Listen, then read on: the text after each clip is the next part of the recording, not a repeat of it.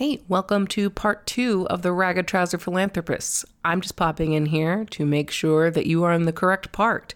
This will cover from when Frankie Owens goes to Sunday school all the way to the end of the book, and this is where we're going to include our reviews and, final thoughts about it, including like Barrington's lecture. So, yeah, enjoy. Little Frankie Owen is invited to Sunday school. We get a super charming picture of this church. All the bigwigs in town are there. You got Sweater, you got Rushton, you got Hunter, you got Mrs. Starvem. I think all of those characters are fat except for Hunter. Who, and who? Sweater, Mr. Sweater, yeah. Rushton. Yeah. Hunter is not, and then Mrs. Starvem is described as fat too, I think. Or maybe just old. They didn't really... No, they mentioned she's fat in the book, I remember. Okay, I was going to say, they didn't really focus on Starvem at all. I don't know if she's a character. Yeah, I don't know if she's even named. She might not be. She's not that important. Let's see. But the preacher guy is. Yes, and we get to meet Mr. Belcher. He is the Reverend. He is fat and described as incredibly gassy. He has like some sort of dyspepsia. The church raises money for a vacation for him to recover in the south of France. Because he had some sort of, I guess from dyspepsia? Yeah, basically. Oh, okay. Later we learn he dies of this condition. Do they have the other guy in there too? The hot new guy, Mr. Starr. Yeah, he looks ridiculous. Wait, I want to see. He has the same face. I pictured him as no a matter ladies' what man. he's doing. Ooh, yeah. He looks like a TV preacher, Joel Osteen kind of guy. Totally. He looks like a televangelist. That's funny. He's like constantly smiling no matter what he's saying. Toothy smile. So yeah, the church here is really depicted as just raising money for kind of themselves, for the Reverend to take a vacation and to fix up the chapel and like instructing the kids to go raise money, and like it feels really shady. It is a very awkward church service to invite your friend to, because it was just fundraising, it looked like. Yeah. They sang a song and did fundraising. Yeah, in the book, apparently, like, they had a Bible lesson before that or something. Okay. But, I don't know. They didn't go into detail on it. Let's get into the town council. Oh, these guys. They're the worst. They are, to a man, terrible. Just awful people. All right. They're called the Brigands in the book, and they certainly fucking are. This includes some familiar faces. Rushton, who is also the mayor of the town. Sweater, Diddlem, Grinder, and Weakling.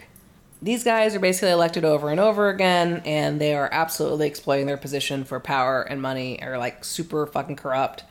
They do things as petty as stealing plants from the public parks and geese and ducks as well.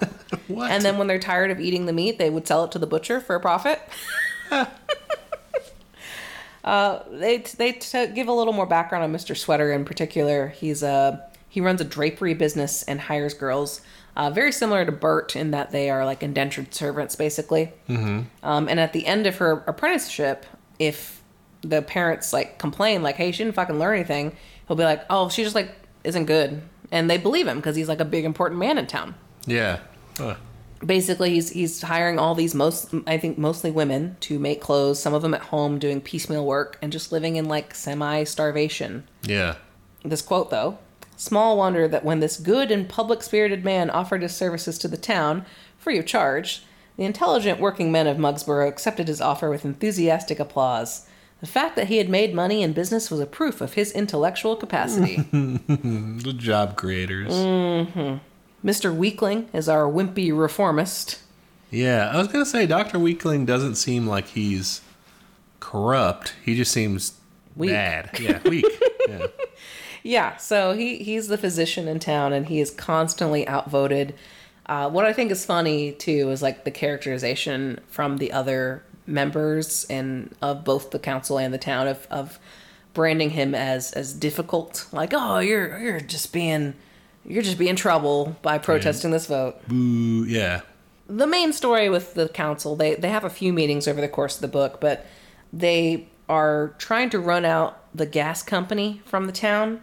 by starting their own electric company. Mm-hmm. So they buy the land from the town at a really low price in the name of providing jobs. Of course. Of course. And Weakling's like, that is not the value of the land. Like, that's way too low. But they're like, shut up. In return, the gas company just moves slightly outside of the town so they can continue to, like, do their business. Mm-hmm. The council raises the tax on coal and then proceeds to sell out their company to the municipality. Basically, they do all this, like, maneuvering so they can, like, make a buck. They pay off an inspector and the newspapers, which they own, to make it seem like buying this money pit is going to be profitable. Yeah. And then they can blame it all on socialism by saying, like, see, we tried to publicly own something and it sucked. Exactly, yeah. The graphic novel only really, it jumps in at that part where they're trying to swindle the town into buying the thing. And they're like, yeah, we'll just cook the books and it'll look like we're great and we'll sell it to them and it'll be excellent. Yeah, they have a couple of other meetings and schemes in the book. I think one is where the guy who owns the cave, Sweater, he proposes to connect the, like, main drain of his house to the town. He's like, I'm just being so nice. And they're like, that's actually, like, not good. Like, that you're giving us more work. And he, like, says, oh, it's just, like, you just have to pay for the construction fee and for, like, maintenance. And, like, he's basically making a profit by connecting his drain to the town. Yeah, it was so, like, transparent too. Yeah. It's just like, yeah, I'm just gonna make you guys pay for it. It's gonna be an extra expense for you, but look at how nice I am. Mm-hmm. And people buy it. Let's get back to the Eastons. As much as I hate this part, we gotta talk about it. Easton and Ruth, they go out. They're originally going grocery shopping, but they meet Mr. and Mrs. Kress, who invite them out for a drink. Ruth is not used to drinking at all and quickly starts to feel ill. She's just not having a good fucking time. She's like, this sucks. I want to go home. Mm-hmm. She asks multiple times her husband, and he's just like, can we fucking go? But he's like, I'm having fun. Eventually, she walks home alone, and she passes out on her way home. A crowd is kind of around her, like, what is up with this drunk lady on the street? And Slime finds her, helps her home, and then sexually assaults her. Slime decides to stop renting with Easton. It's obviously quite uncomfortable there. Plus, eventually, Easton gets out of work, so the food starts going really, there's not a lot of food to be had. Okay, yeah. Slime kind of convinces Ruth not to tell Easton about it because he's like, they're going to blame you, basically shames her into not talking. Oh. Ruth is very withdrawn from Easton, obviously. She's like fucking traumatized and freaked out and scared. Yeah. Easton thinks she's just in a bad mood because maybe she's pregnant, and he is not wrong. We will return to this story later, but that is where I'm going to leave that update for now.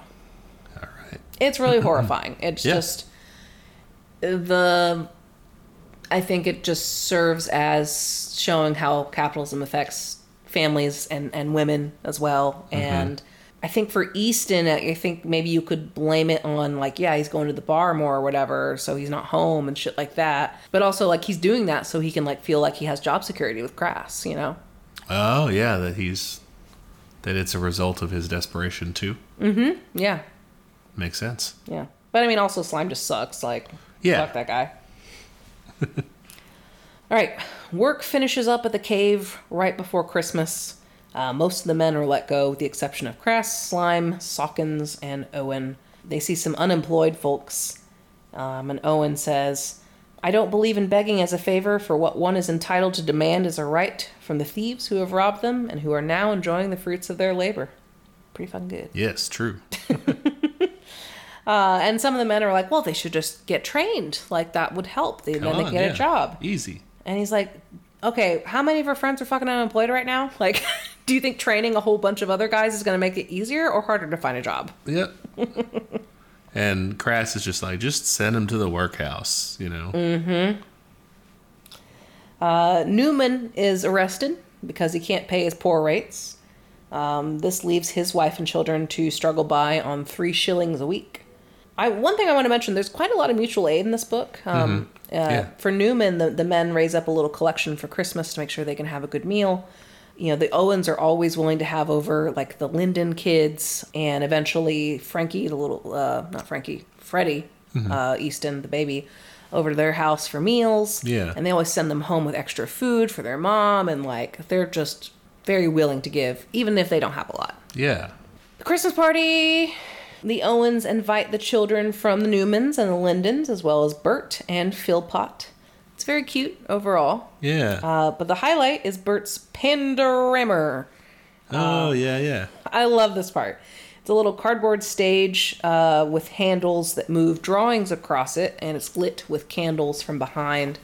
And he basically takes them through a grand tour of Europe, describing the scene and then playing on a harmonica, and the kids sing along to these popular songs. And he really shows like all levels of society. And I'm like, damn, Bert got radicalized. He shows laborers, like chain makers and hook and eye sewers. He shows slums, the homeless, the unemployed. One particularly funny song that kids sing is "Rule Britannia, Britannia rules the waves. Britons never, never, never shall be slaves." Right after seeing like people just enslaved with work. Yeah. So they don't have a lot of that scene in the graphic novel. They do have the panorama. Oh, let me see. But there is a reference there to the decorations being Moorish. Oh yeah, that's right. Because he's obsessed with Owen. And and Owen's like beaming. Oh, like, he he listened looks about so proud of him. That's so cute. It's got very cute artwork. That's very cute style. He shows millionaires and the royals and the aristocrat. I always say aristocrats. I grew up in the 90s, people. Aristocrats, including one Lady Slum Rent, which is just a great name. Slum Rent. At one point, a kid wishes he were a pet dog of royalty because he would get fed better. So that's fucking tragic. Is it, though? I mean, how many of us have not wished to be a dog or a cat? I wish I were a cat most days. A house, well, like, obviously a house cat with a good family, but like, that's such a chill life. That is a chill fucking time. So that's another part that's true today. There's a scene of charity and of elections, which we're going to get to later in the book, too. There's even a scene of a socialist being beaten up on the street. And it ends with a portrait of the king, and the children cheer and sing. Why do they cheer for the king? Because they're fucking patriotic, I guess. Oh. That's what they're taught to do. Okay, all right. We are in the depths of winter. Times are tough. We see a man is just found dead in the street of bronchitis and starvation. And it's the third case in 6 weeks. Owen is in a really bad spot. His illness is getting worse. He's coughing up blood. Yeah. Frankie's hair is falling out. Nora is recovering from some hard labor she had to do at the boarding house to make some extra money. And so the town turns to charity. Charity, our favorite. We love it. Yeah. Totally gonna solve all the problems, right? Exactly. It's foolproof. Foolproof. This book says otherwise. They give lots of examples of the fuckery that goes on in this. Particularly, distributing tickets for particular items instead of just giving people money because they don't fucking trust them. Mm-hmm. They are really only assisting those living in absolute squalor. They have, the church does quite a few, like, really half-assed efforts. They have a rummage sale, kind of like a yard sale. It's just crap. Yeah. They do a boot collection, but the boots are so shitty that they fall apart after a few days. Probably the worst scheme they have is the labor yard. Okay. The Reverend starts this where he buys timber on the cheap, because who's going to gouge a Reverend? Okay, yeah. And he hires men to saw these logs at piecework prices. Nobody's allowed to do more than 3 logs a day and no more than 2 days a week. And the church then sells this timber as fireworks. The church then sells this timber as firewood, and the Reverend buys a new dog, an ivory chess set, and some whiskey. So nice. He just fucking pockets it. So he just does the money trick. He does the money trick. But everyone says, "Oh, look at he's providing jobs." Yeah. Wow. Just open up a business. That's charity. Apparently. That's charity. Apparently, that's it. They didn't have that in the graphic novel. That's great. Yeah, it's rough stuff. They talk about the soup kitchen. Everyone's ashamed to go there, and it's really low quality stuff. The Organized Benevolent Society is one of the charities they mention. Yeah. The members are characterized as either very social climbing people or like kind of foolish people who don't know any better, who are just like, I don't want to help, and like, this is what I think will do it. But overall, it's characterized as like doing way more harm than good, since it's like super humiliating. I think later I think in the next winter in the book, they force applicants, instead of just taking an application, going home and turning it back in, they now have to sit through an interview, which takes forever, which cuts down on their applications. Smart. Evil. So then they can say, we did it. Yeah. And, it's a very embarrassing and like, they're treated very like they're criminals, Yeah, or at least ostracized. It goes into this back to, I think, maybe one of the book's central points of the internalized, or like how people internalize the values of this capitalist society. This is part of it is painting out for everyone the goods and the bads, the deserving and the undeserving. Yes, it absolutely, it strips them of dignity. Yeah. For sure. While saying, oh, but look how much we're doing for them, all this. I think they do have the Organized Benevolent Society guy. He looks, I would say, social climber or like middle class kind of guy. And he spells out like all of what they're... Oh, their requirements? What have we done this year? Oh, yeah. All this. We did this many hundreds of whatever. Yeah, I remember that part. He looks so very proud of himself. One of the rich guys in town, Grinder, I think he's the guy who owns like all the grocery stores in town. Yeah. He's given the kiosk that's kind of like in the town square at a reduced rent, plus the cost of renovation, including a new shaded seating area. Ooh, that sounds nice. The town gets to pay for that, right? Mm-hmm. Excellent. Yes. The good news is more jobs, even some overtime. Poor Dr. Weakling said, no, we should give this to the highest bidder, and they just like laughed at him. Yep. Weakling is bullied. Oh, I love this quote on supply and demand.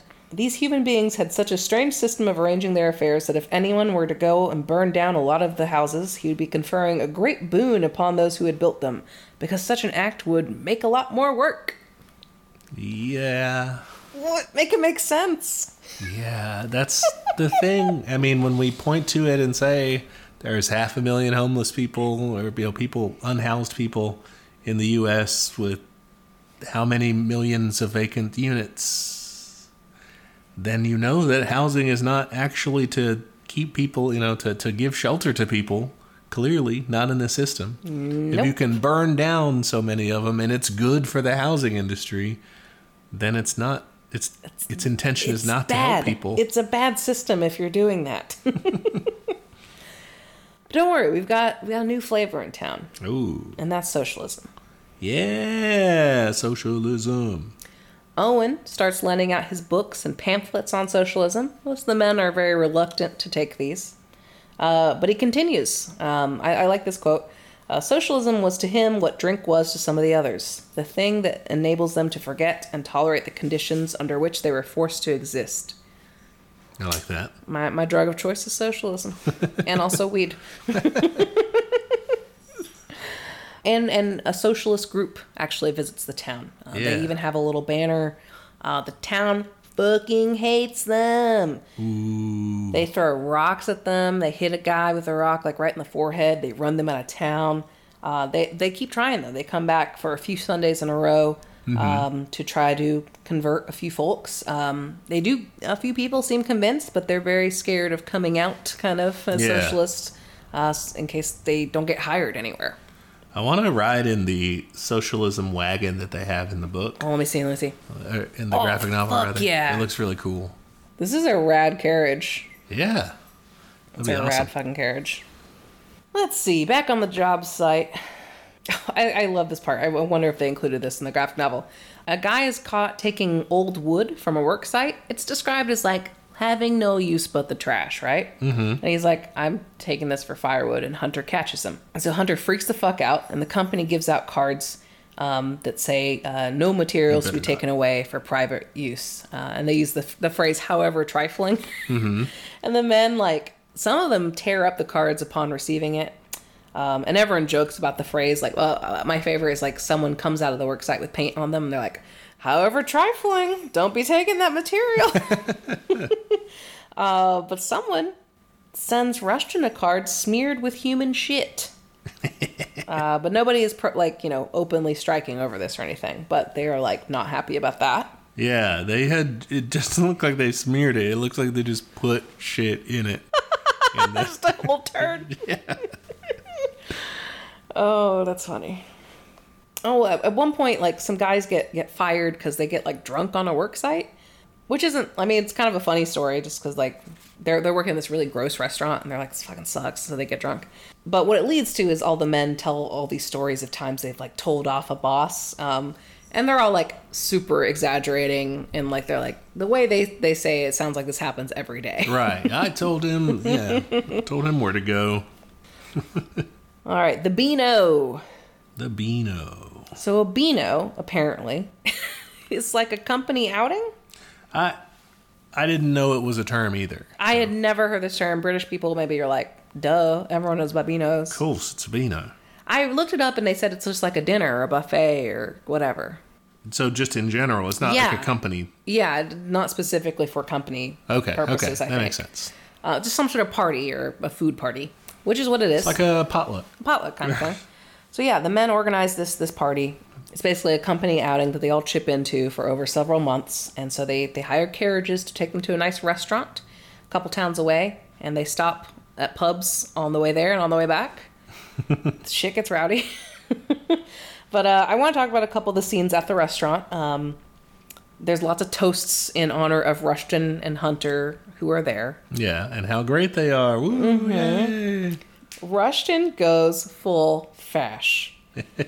He says, the masters could not do without the men, and the men could not live without the masters. It was a matter of division of labor. The men worked with their hands, and the masters worked with their brains, and one was no use without the other. Mr. Grinder says basically the same thing in different words, and he also takes a jab at socialists while he's up there. Why not? They suck. And some of the other men are like, hey, you hear that? Because I know, that they have some socialists amongst them. And Barrington, who has, to this point, been a pretty quiet character, decides to speak up. And he puts capitalism on blast. So I think Barrington was just either, like, not seen or didn't speak at all, like, in... Yeah, no, I remember reading this and I'm like, wait, who the fuck is Barrington?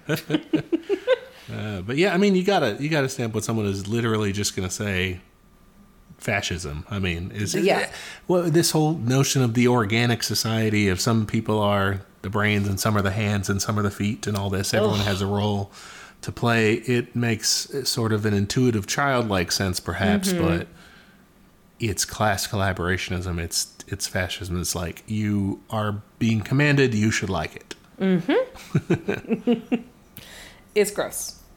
Barrington says, he tells us that the interests of masters and men are identical, but if an employer has a contract, it is to his interest to get the work done as soon as possible. The sooner it is done, the more profit he will make. But the more quickly it is done, the sooner the men will be out of employment. How then can it be true that their interests are identical? Mm-hmm. Good question. He goes on. Yeah. But eventually Crass is like, shut the fuck up. And the men kind of go back to singing and just having a good time. They visit several bars and get drunk, including their carriage drivers. Did you have this scene? No. One of their carriage drivers gets drunk and gets into a race with one of the other cars. Whoa. No, they didn't have that. It's so funny. They just drunkenly ride back, singing, and that's it. Yeah. I like this scene, though, because the author takes it as an opportunity to talk about, like, the different types of people in society. The men kind of self-separate into these 4 different carriages, and he uses it as to explain the different types of insanity. So he calls the rich criminal lunatics. The second car has, like, Crass and his kind of cronies. He basically calls them, like, these are people who are driven mad by their environment. The selfish, which would be like Misery or Hunter. God, he's so many bad names. Slime and kind of those other kinds of guys. These men want to suck up to Hunter. Their madness is idiocy. And then the last car, which I love this. This is Owen and Barrington and also kind of the more liberal-leaning folks in general. Yeah. So this one is split into 2. There's the electoralists. Their madness is thinking that will work. It says they alternate between the highest state of exalted mania and at ordinary times in a state of melancholic depression. Wow. And then the socialists. Although they had sense enough to understand the real causes of poverty and the only cure for poverty, they were nevertheless so foolish that they entertained the delusion that it is possible to reason with demented persons. Whereas every sane person knows that to reason with a maniac is not only fruitless, but rather tends to fix more deeply the erroneous impressions of his disordered mind. Fair enough. I feel like we're all brain diseased. We've all despaired at that, you know. Despaired at the situation. Seasons continue. We're back into kind of a slow period of unemployment. Mm-hmm. I like this quote from some liberal ideas on combating poverty. We must go slow, and if in the meantime a few thousand children die of starvation or become rickety or consumptive through lack of proper nutrition, it is, of course, very regrettable. But after all, they are only working class children, so it doesn't matter a great deal. Yeah. Back at work, the men tease Barrington to give them another speech. Nice. Slime is like, socialism means materialism, atheism, and free love, which rad if Good, true. yeah, I like it. But Barrington then gives his lecture. It's also pretty long. I'm going to go through it pretty quickly here. Basically, doing a lot of marks. He goes through the stages of production. He calls for public ownership of the machinery and an industrial army. And he refutes a lot of naysayers here. You know, they say, well, where's the money coming from? And this is what is interesting about Barrington's approach. Okay. He's a little bit reformist here. Well, I don't know. He does it through the state. He does it through the state. And through electing people to the state. That's what's weird. Mm-hmm. He just says, let's fill Parliament full of socialists and this will work. Yeah, that's his plan. What do you think? You don't like it? I mean, good fucking luck. Are they going to let you do that? Right, yeah, that's the thing is, won't they just change the rules? Yeah. You know? But he's dreaming. He's saying, what if this works? You know, this is our ideal. I could see it working in the context of the time period of this book. When there was a robust labor movement, this was, early 1900s, it could feel like it maybe was possible. Yeah, I would agree with that. Yeah, people thought it was definitely a possibility. There was a strong socialist current that said, like, yeah, let's elect people, let's do that. I mean, even you had that also in the United States too, with Social Party of America sort of thing, doing that same tactic of we do need to be organizing workplaces and building up union power, but we also need to be running and trying to take over the government. So I mean, yeah, I get it. I think he gets a little bogged down in details in this vision. I thought his friends forced him into it. His friends did. They're like, but what about this? But what about that? And he's like, well, we would just do this. Mm-hmm. And to me, it felt like he was almost just kind of making it up as he went along. Like, we'd have this. Well, okay. I think in one section he definitely feels like that. But what I think is weird, so when he talks about, okay, how are they going to nationalize all these industries? He's like, oh, we'll pay out the shareholders for a limited number of years. Mm-hmm. And then his idea for retail shops is he wants to crush them with competition by setting state shops at the lowest prices. Yeah. And then he goes on and on about currency too, of saying metal money versus the tokens. Yes. It's very old school, the time guys, store thing. Totally, because he's saying, okay, the state's only going to use paper money, and these will be dated, and you have to use them in time. Right. And you can't accumulate or hoard them. You can't save it, yeah. And you can only use them to get goods. Mm-hmm. They're not for trading for other things.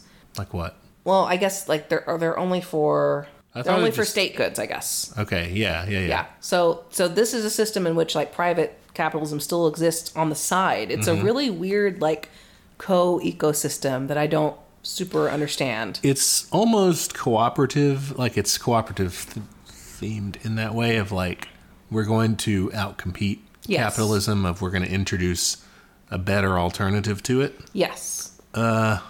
Cool if true.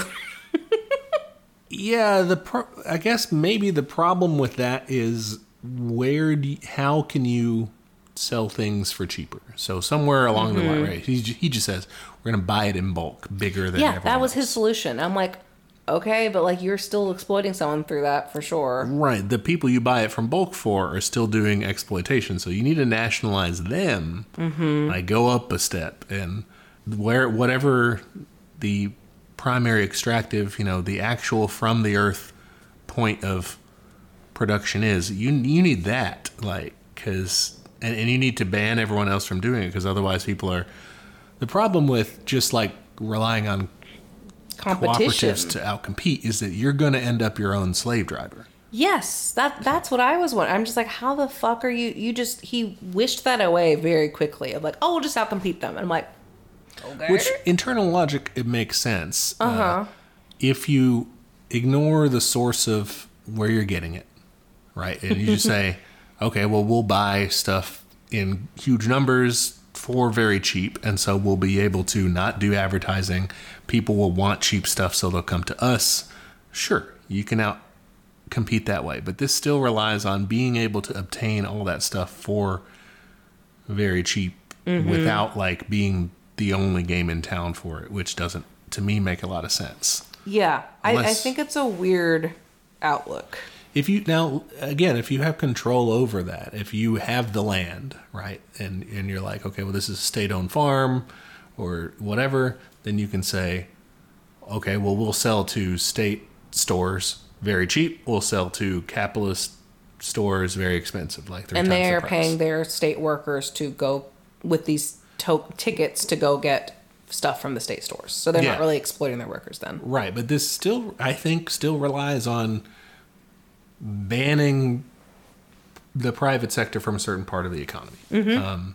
Otherwise, what's to stop the private farms from saying, well, we're going to sell to the government at triple the price, and we're going to sell to our guys at super cheap so that they can stay in, and they can just whip their workers into producing more for less, whereas you should not, because you're trying to do a liberatory project. Yeah, it's kind of confusing. I mean, I look it up if you want to read his whole thesis there, but it is kind of just like it's a peaceful transition and like interesting. If it works, sure, I'm on board, but like good fucking luck. That's the only weak point, I think, to me. Like otherwise, it sounds cool. Everything else sounds cool. I think it's just how we get there that I think he's bad at. The tokens is always an annoying point to me, but I get why. I would never set it down as like, this is my ideal. But I would totally understand if a socialist or communist project like works their way to end up being in that situation as a means of, as a necessary sort of thing. Like, yeah, I'm like, all right, if you feel like we really need that, sure. But yeah, I'm not big into money. He gets into a lot of details here. People ask, what about the royal family? Or what happens to metal money? What if people save? This is interesting just because of the time period. Would paper money cause bankruptcy? Because they haven't done that yet, I guess. Yeah. Let's see. He talks a little bit about like the power structure of the industrial army. He says, he does say the details aren't important and we will figure this out as we go. I appreciate that. Yeah. He's like, some suggestions, you could elect people who have served in the industrial army for 25 years. You could have different state departments. All wages would be equal to ensure merit-based candidates. And everyone does their share of the work and all labor is important. Well, then some of them say, but like, come on. How's everyone gets paid the same? And this is, how are people going to do like difficult work and stuff like of course we get into classics, the classic questions. What about innovation? And he says, the new currency is honor. Maybe people will just want to do that. I kind of liked how his explanation of that the honor thing was like, we sort of have that. There's just a middleman of money. Like, what do rich people do when they get all this money, all these wealth, is they use it to buy esteem and honor. They use it to buy titles and power and all that. Yeah, so he's like, we kind of already do that. We already want to obtain respect.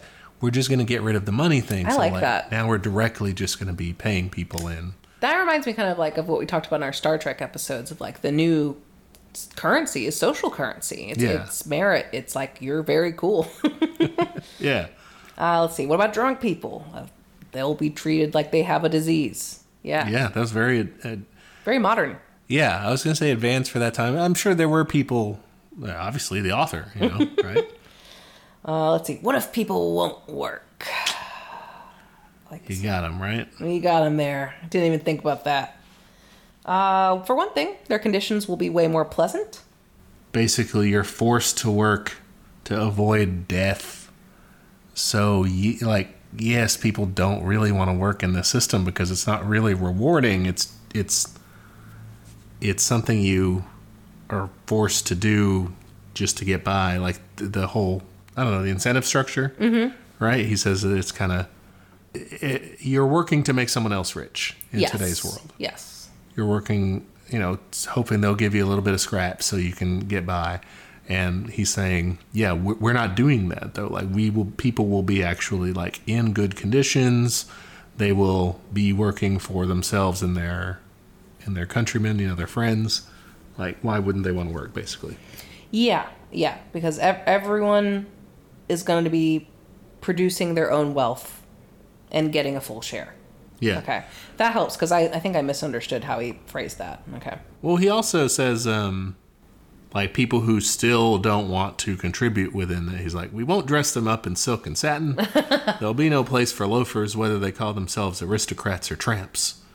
Those who don't work shall have no share in the things that are produced by the labor of others. Yeah, okay. So, I think there's an important difference, though, between don't and can't. I mean, they don't get into that. Yeah. But it sounds like if you just straight up refuse, it's like, well, we're going to fucking ostracise you. Like, get the fuck out of here. You're not a part of our society. Yeah, you suck at this. But you mentioned dirty work earlier. Who's going to do the sewers, Some good options here, which I think we've talked about a lot of these on the show. We can decrease the hours that you have to work.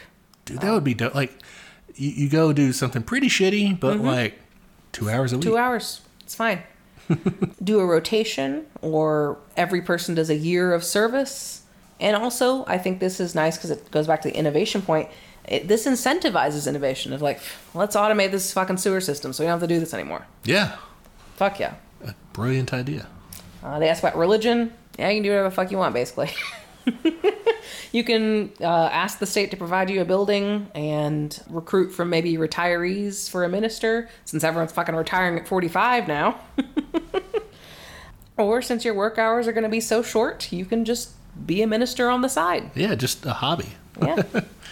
They asked about the military, and he basically said, yeah, we probably should maintain a defensive force, but no draft. It's a citizen army, not like a standing army, and only use civil courts instead of military. Tribunals and stuff. But again, yeah, he kind of concludes his big, very cool, honestly, vision. He gets into a lot of stuff: free healthcare, free education, really cool shit, right? He even gets into leisure activities like the arts. Oh yeah. But he concludes it by saying the way to get to this is to elect people to parliament. Fill parliament with socialists. So, kind of a weird ending to that, I think. Maybe again, context. I think it is. It's context because how do you? At that time, mass democracy was kind of seen as the way forward. I mean, the main Communist Party, the OG, the Social Democratic Party in Germany, its project was called the Social Democracy, and that's what they were trying to build. The socialism they were trying to build was called the social democracy. That's what they were working for, and so that was originally seen as the way forward, and to be, I think, to have a fair assessment of that. If you look at how they saw electoralism, it was less of a publicity campaign and more of a mass mobilization. So the idea being, if you can elect a parliament full of socialists, you've mobilized the masses. I see. It's not like this once every 4 years. It's not even divorced. Yeah, it's not results based in that way. It's saying if you convert enough people, then you can do this. Yeah, if you convert enough people, not people are I'm not really a socialist, but I'm going to vote for him this time because I don't like the other guy. But people who are I want socialists in parliament. We're demanding it. Yeah, if you build a mass party that can actually do that, it's a different clothing, but it's basically doing a popular social revolution. Yeah, I think we've talked about it before. Technically possible. Yeah. And that's one of the things is like, sure, if like I think De Leon talked about this with his party in the U.S. is like, yeah, you could elect, this many socialists to Congress and amend the Constitution and do all. You're following the legal steps. It's possible, but I mean, at that point, you basically have no opposition. Yeah, you're fine. So, just a different, more formal way to do the revolution. All right, so that's a wrap on Barrington's lecture. Let's get back to the action. It was a banger. It was a banger of a lecture. Highly recommend. Yeah. We get to Philpot. This is a bummer. Oh, yeah. So Philpot is supposed to like go climb this super high ladder to paint something. And in the process of hoisting up this ladder, they're using a pretty old rope, and it breaks, and he is crushed by this really heavy ladder, and he dies. Is Barrington also injured in that? I think Barrington, he gets a small injury. Yeah. The company denies knowledge about the rope being worn, even though several men are like, yeah, I definitely have told Hunter about that before. But those men were too scared to come forward because they didn't want to get fired. Yeah. So it is officially declared an accident. The council says there's no way anyone could be blamed for this. Yeah. The firm has this horrifying back and forth with the Undertaker, whose name is Snatch'em. Yeah. That's the only one that I caught. I really? was like, what? Snatch'em? Really? That's there's some good ones. on the nose. They are basically fighting over who gets to build the coffin and claim the body and, who's profiting off of this funeral. Right. And it's gross the whole time. Poor Owen is tasked with making the coffin plate. And Hunter's like, you're not to take too much time over the writing, mind you. It's a very cheap job. Yeah. He gets the cheapest possible funeral. It's described as like super just perfunctory. Like the service is very rushed. The religious service and everything. The priest is like, does not even want to be there. Like, ugh, it's so upsetting. Philpot, if you remember, does not have any family. But several of the men attend the funeral. And then we get to election time.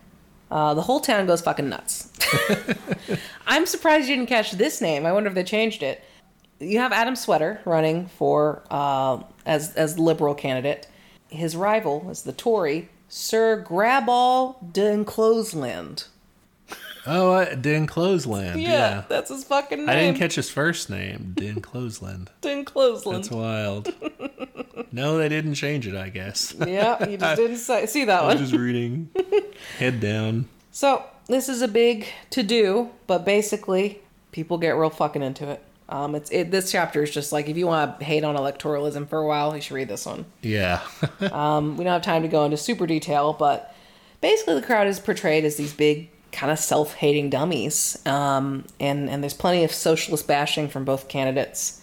The socialists are kind of active. They're trying to distribute leaflets and hold meetings and even kind of heckle the candidates from either side. They're mostly shut down and violence breaks out. Owen is hit in the face with a stick, and it turns into this big fight, one side versus the other. One thing that I thought they did in the graphic novel a pretty good job of is, while the crowd overall is just a general, like, this sucks that they're, going at each other instead of working together, right? They have a couple of little scenes of little quotes by people in the crowd, like this old man who's like, I've been waiting all my life for better conditions, so a few more won't make much of a difference. Yeah. And Easton says, I believe in socialism, but since there's no socialist candidate, I must vote for the better of the two. Yeah. And these sort of sympathetic, the guy who got hit in the head before is now working with the liberal people. Yeah. So the guy, he's really interesting. He actually has a conversation with Barrington because he ends up working for Sweater as a liberal orator. He's just a hired gun. And he admits, he says, I'm still a socialist. He says, no one who's been a socialist can ever cease to be one. But he is so disenchanted by like how the town received him, they decided like, fuck, I might as well make money. Like, I'll just go make speeches for this guy. And he's like, clearly the people are too fucking stupid and can't be taught. And, might as well just try to survive. And Barrington defends people saying like, they've been misled. Yeah. It's they're taught to disbelieve in their own faculties. I don't know. I think in that scene, even you can feel for both characters there. It's like, I think so, definitely. like Barrington's better. Yeah. I mean, that Don't sell out, guys. yeah, that guy does suck. Like, don't actively do harm. Yeah, but you can see why he did it at least. You know? Yes, and that whole chapter I think is really interesting. Sweater wins. Boo. All right, getting towards the end here. Ruth's child is born, and it is Slime's. She is freaked the fuck out. She confesses who's the father to her friends, Mary Linden and Mrs. Owen. She's kind of like delirious in a fever state when she confesses this. And she is fucked up from this. She is like alternating between, being a loving mother to this baby and like wanting to harm it. Eventually, she runs away and tries to commit suicide in the lake. Okay. She can't get in due to a new gate that's been put up around the park, and so she gives up. That gives her enough time to like reconsider, like, fuck, what did I almost do? She and Easton are separated for a while, and she lives with the Owens, leaving a letter that explains what happened to her husband. Slime left town. And eventually, Ruth decides to give the baby to the Owenses so that Easton will take her back. Which is a fucked up thing to have to do, but, whatever. Yeah. Is that all they say about that? I mean, they go into a little more detail, or what do you mean? Well, in the graphic novel, Easton comes up to the Owens and says, like, basically, please tell her, like, I'm willing to forgive her and have her back. Yes, And then Owen, like, rips into him. Oh, yeah. Owen's like, hey, fuck you. Yeah, okay, cool. Yeah, no, they do that too.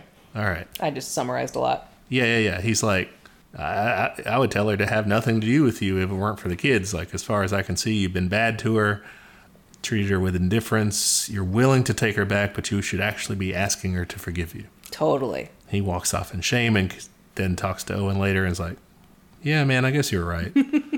Yeah.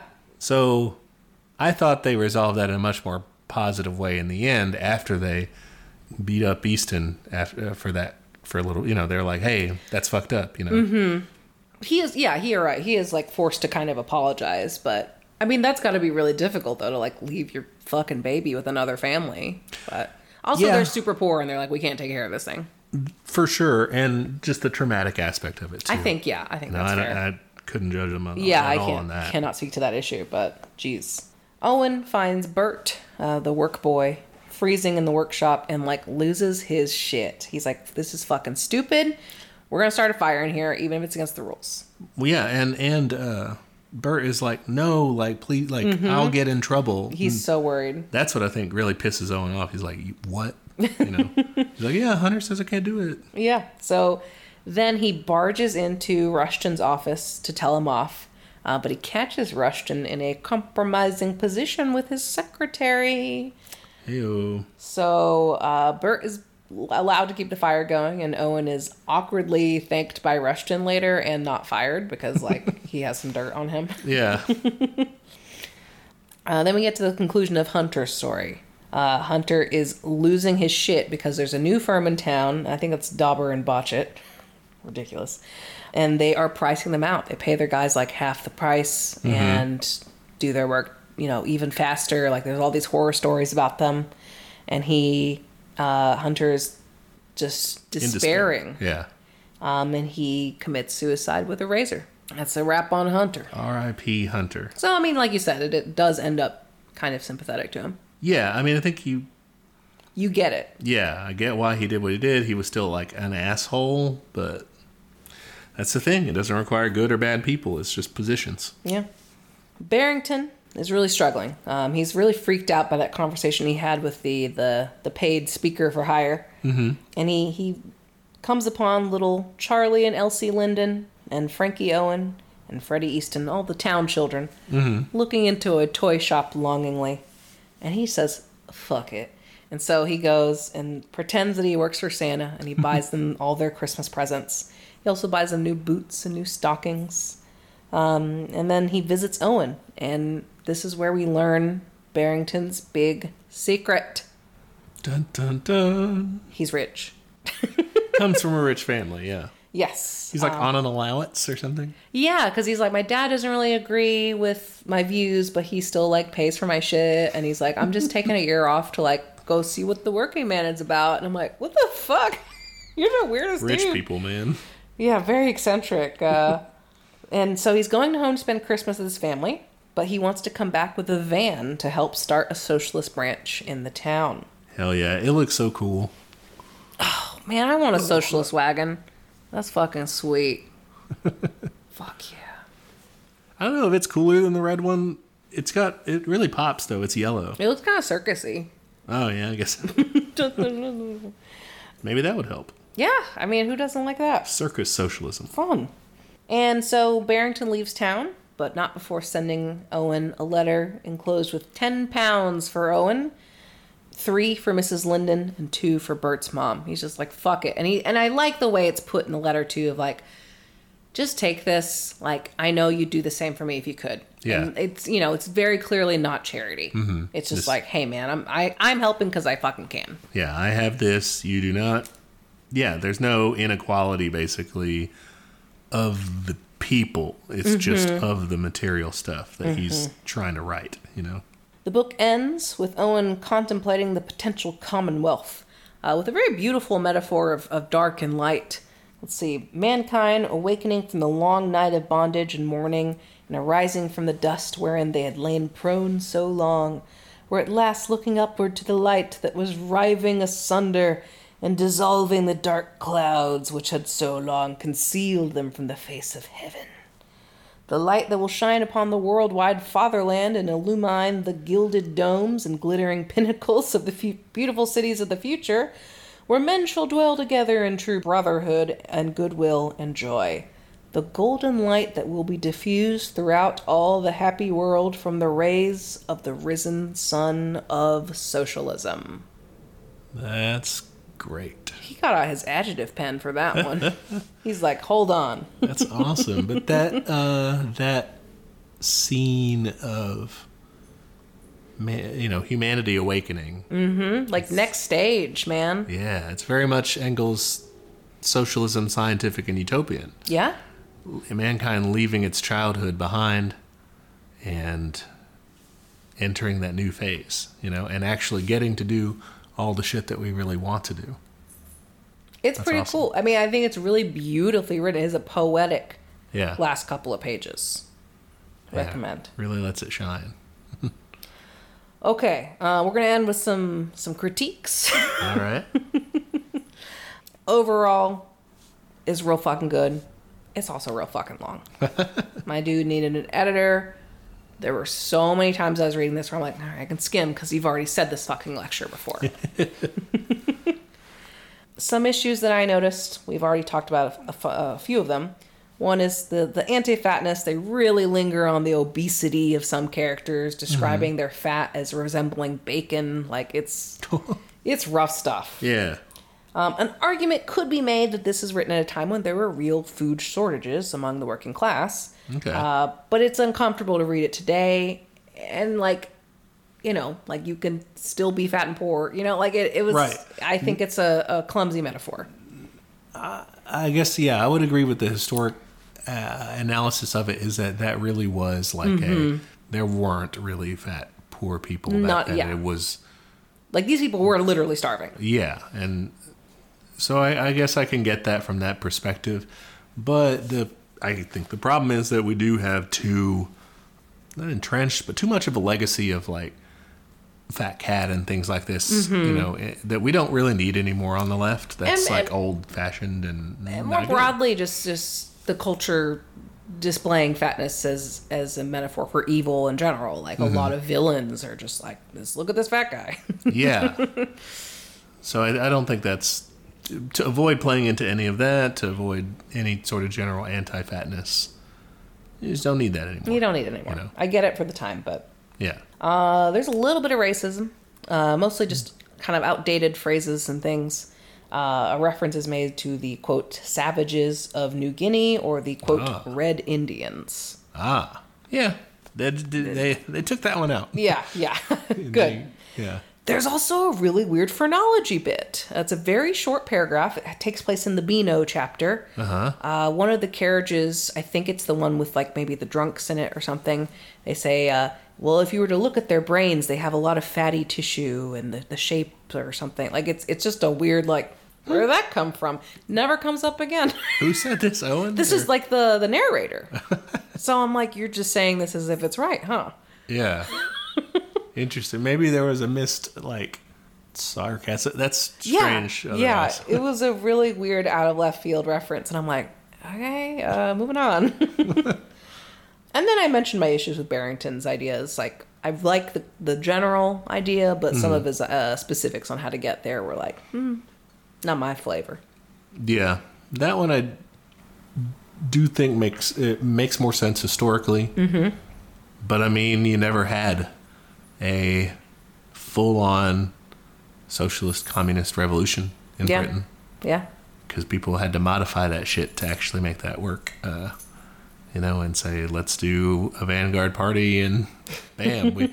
It's also the conditions of the society itself, too. Like, Lenin famously said that the revolution happened in Russia first because it was the weakest link in imperialism. Yeah. So that depends. Point is, I can see why they had that character say it, and why the author at the time probably supported it. Yeah. But yeah, it's not really how we think things are going to go. Yeah. I'd be surprised. Yeah. Well, I wouldn't be mad. I'd be surprised. What's your rating? My rating was a 5. Ooh. It's beautiful. I think it was nuanced. It was a 5 or 4.5.